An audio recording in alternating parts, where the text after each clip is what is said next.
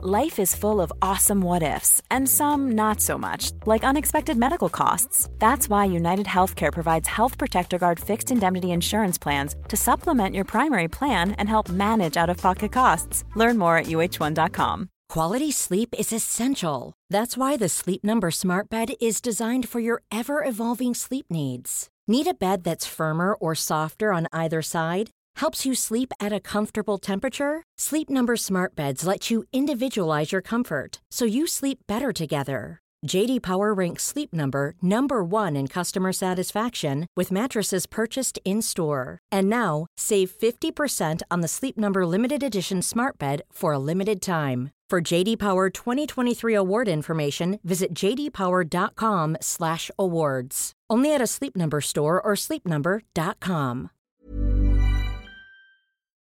This is a podcast extra from Nature.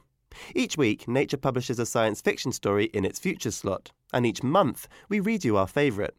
This month's is Beyond 550 Astronomical Units by Mike Brotherton, published on the 3rd of December and read by Shamini Bundell.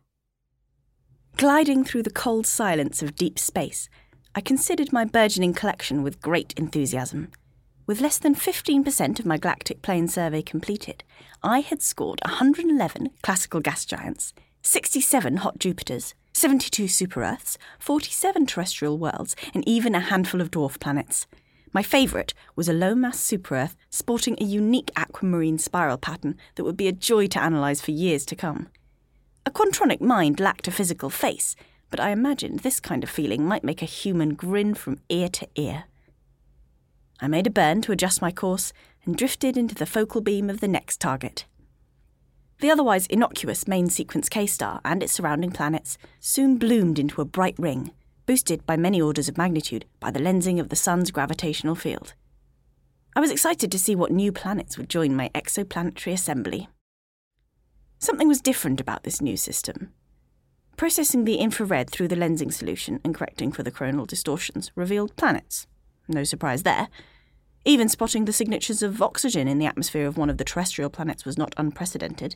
Such life signatures did not require multicellular organisms, let alone intelligent creatures. The differences manifested at longer wavelengths, in the radio. Between diffraction and the solar corona's defocusing effects, my vision wasn't as sharp there, but I saw something. Rich, patterned, modulated signals, not random, not simply periodic. Intelligently constructed, with meaning you wouldn't have to be a quant to realise it. What I was seeing were the signs of an alien technological civilization. That was really cool.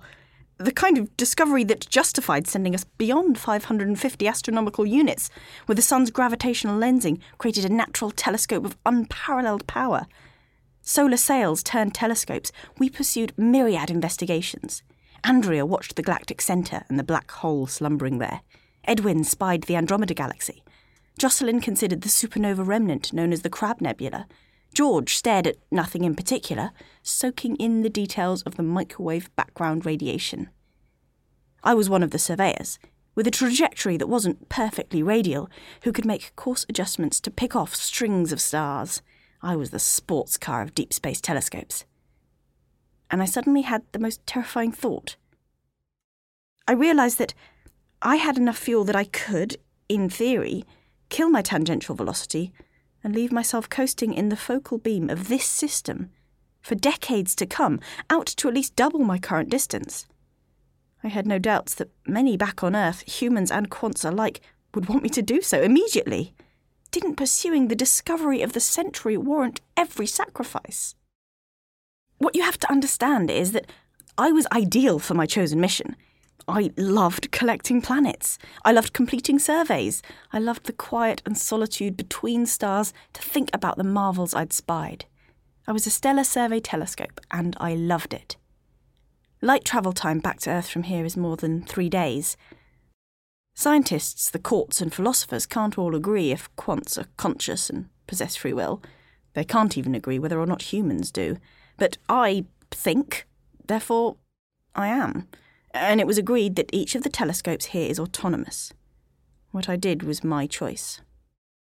I could become a stenographer to aliens squawking into the galactic night, perhaps even an amateur anthropologist. I could help with the translations, the speculations, listen to their music, if they made music, watch their sitcoms, perhaps.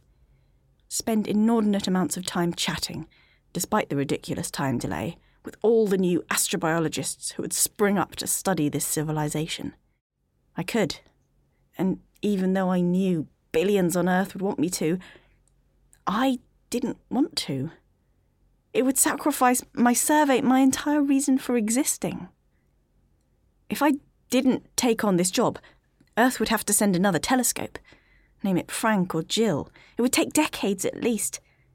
Those would be years during which the alien civilization could go dark for any number of reasons, from wiping themselves out to switching communications to alternative technologies. As I thought about my dilemma, I continued to take data. I tried to make sense of the signals. One signal unravelled into a sensible pattern associated with frequency modulation in the thousands of kilohertz. Sound, I surmised. As I concentrated, I started to hear a strange sort of rhythmic clacking, counterbalanced against a backdrop of high-pitched whistles.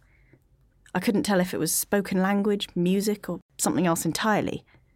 I did know that I found it energetic, loud, and, I allowed myself to admit, annoying. But maybe I was biased. Could I actually burn my fuel and leave myself literally trapped in this space of noise? Billions expected it. How could I not?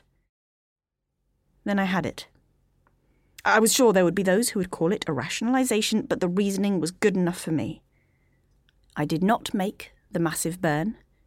I merely continued to watch, diligently recording data until I passed through the focus and back into cold, quiet emptiness, and waited contentedly for my next target.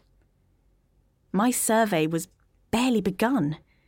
Statistically, I could expect several similar systems before I was done.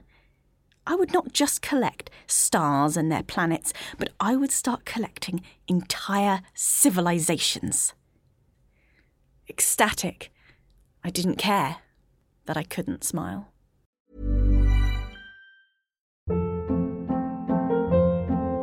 Hold up. What was that? Boring. No flavor. That was as bad as those leftovers you ate all week. Keke Palmer here, and it's time to say hello to something fresh and guilt-free. Hello Fresh. Jazz up dinner with pecan-crusted chicken or garlic butter shrimp scampi. Now that's music to my mouth. Hello Fresh. Let's get this dinner party started. Discover all the delicious possibilities at HelloFresh.com.